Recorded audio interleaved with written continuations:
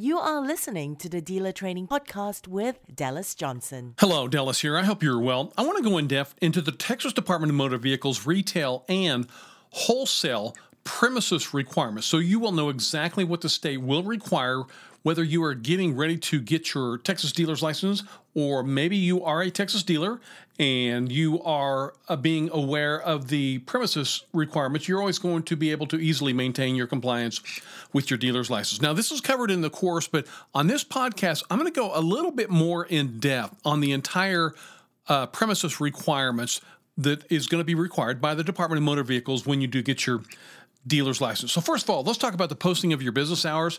Hours for each day of the week must be individually listed on the posted sign. I want to repeat that. Hours for each day of the week must be individually listed on the posted sign. Hours must be posted at the main entrance of the office. While we're talking about hours, let's go ahead and talk first about retail business hours. A retail dealer's office must be open at least 4 days per week for at least 4 consecutive hours per day and may not be open solely by appointment. The retail dealer's business hours for each day of the week must be posted at the main entrance of the retail dealer's office that is accessible to the public. An owner or bona fide employee of the retail dealer shall be at the retail dealer's license location during the posted business hours, and this is going to be for the purpose of buying, selling, exchanging, or leasing vehicles.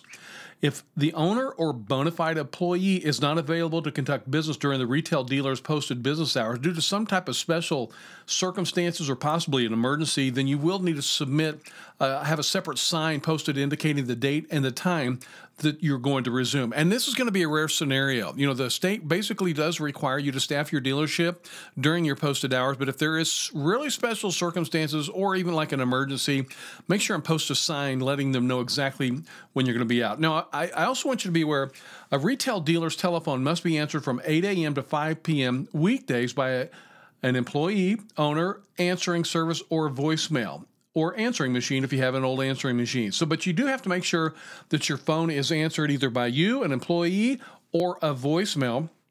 So basically, a caller must be able to speak with a natural person and leave a message during these hours. They don't want your customers just trying to call you endlessly for hours and not be able to leave a message for you. So make sure that you either got an employee, yourself, or voicemail or an answering service from 8 a.m. to 5 p.m.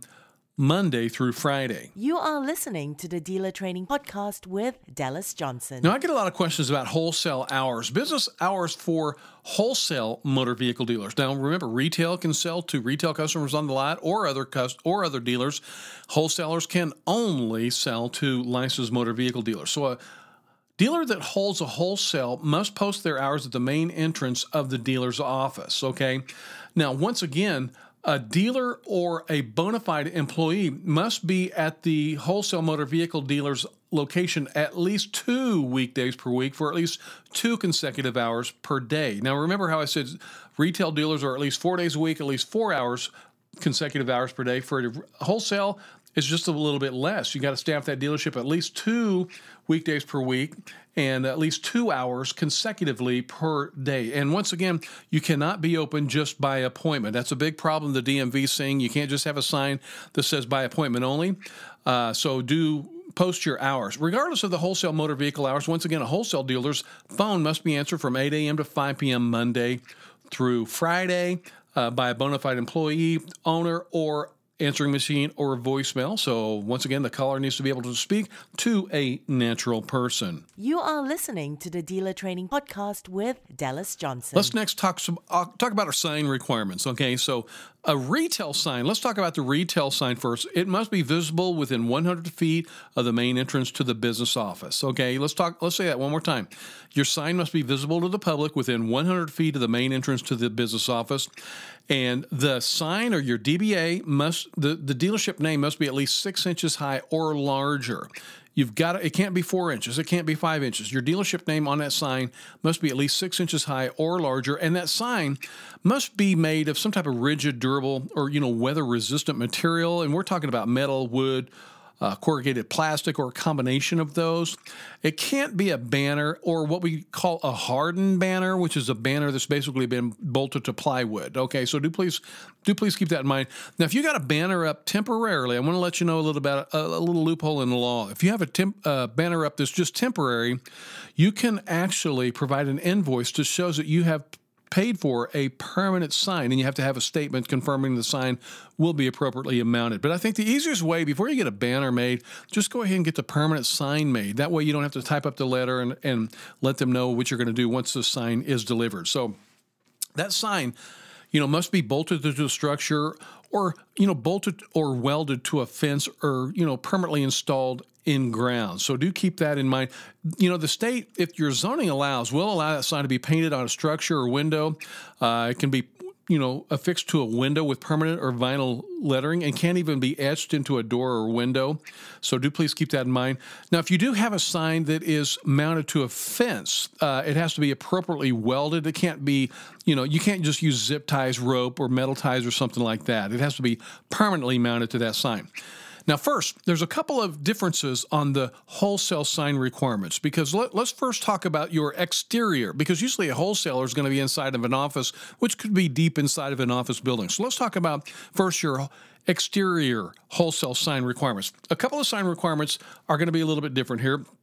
So you have to have a sign on the exterior of that building that's at least 100 feet visible 100 feet to the entrance of the business. Now, once again, you've got to have that dealership name in 6-inch high or larger letters, but there also must now be a little statement that says purchasers must be licensed dealers with a minimum of 3 inches. So did you catch all that? Your dealership name on a wholesale exterior sign has to be at least 6 inches high, and then you must have the words purchasers must be licensed dealers with a minimum of 3-inch lettering. So that's a requirement that just started here a little while ago. So that sign also has to be made of some type of rigid material, plastic, metal, wood. Cannot be a banner, okay, if that banner is bolted to plywood or something like that. So do please keep that in mind. And once again, that sign can be painted on a structure or window. You can etch it on a door or a window. Permanent vinyl lettering will work on a window as well.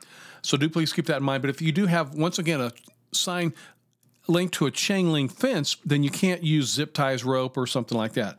Now, I want to talk about another sign requirement for wholesalers, and that's going to be your interior sign, because normally you'll be located in an office space if you're a wholesaler. Now, if an outdoor sign is not permitted at this business location, such as zoning or maybe the building requirements, this must be annotated in the lease agreement within the special provisions or the sign paragraph. So this would need, the new sign inside needs to be visible to the public within 10 feet of the main door of the dealer's business office.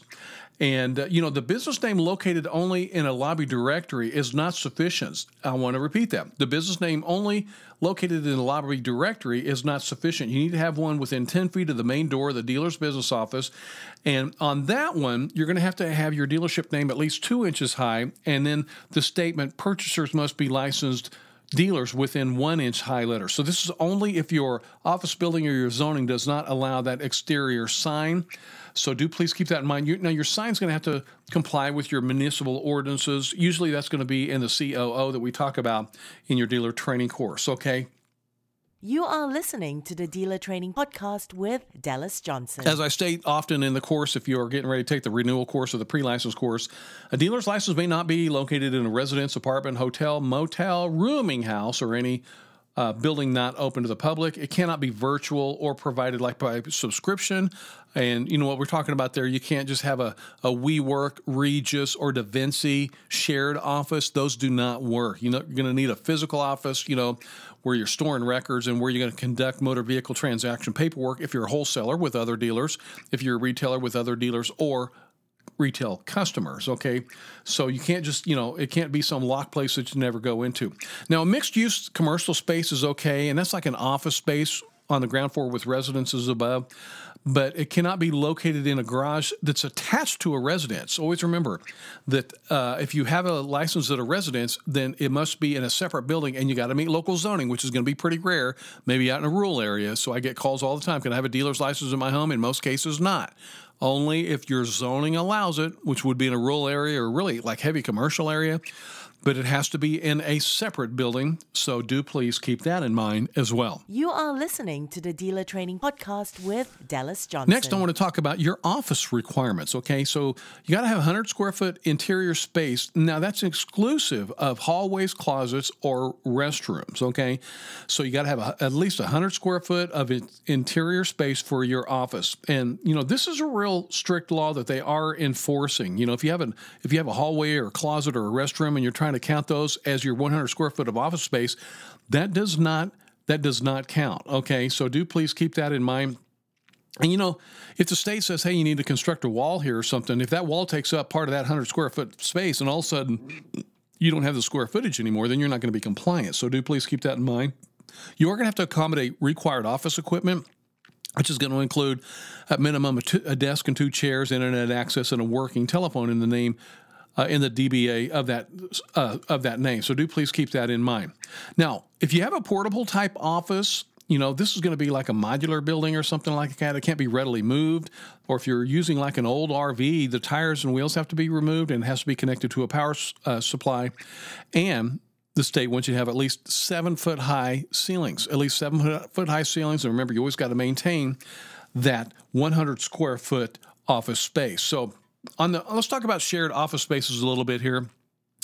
No more than 4 dealers, retail dealers, or 8 wholesale dealers can be licensed in the same building. I want to repeat that.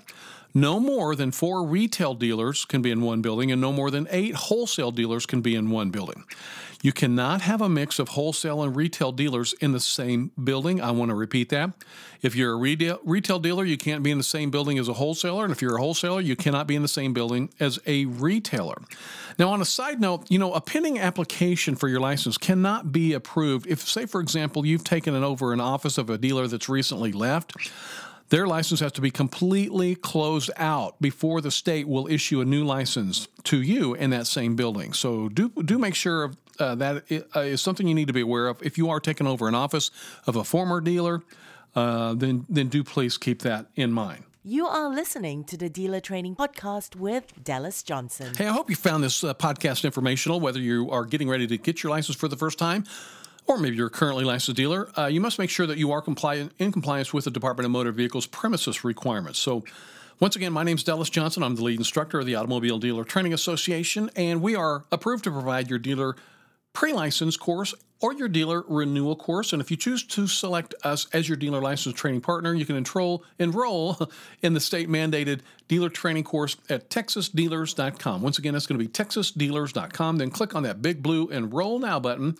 And I want to thank you very much for listening to the podcast today. And I also want to wish you the very best of luck with your business. You are listening to the Dealer Training Podcast with Dallas Johnson.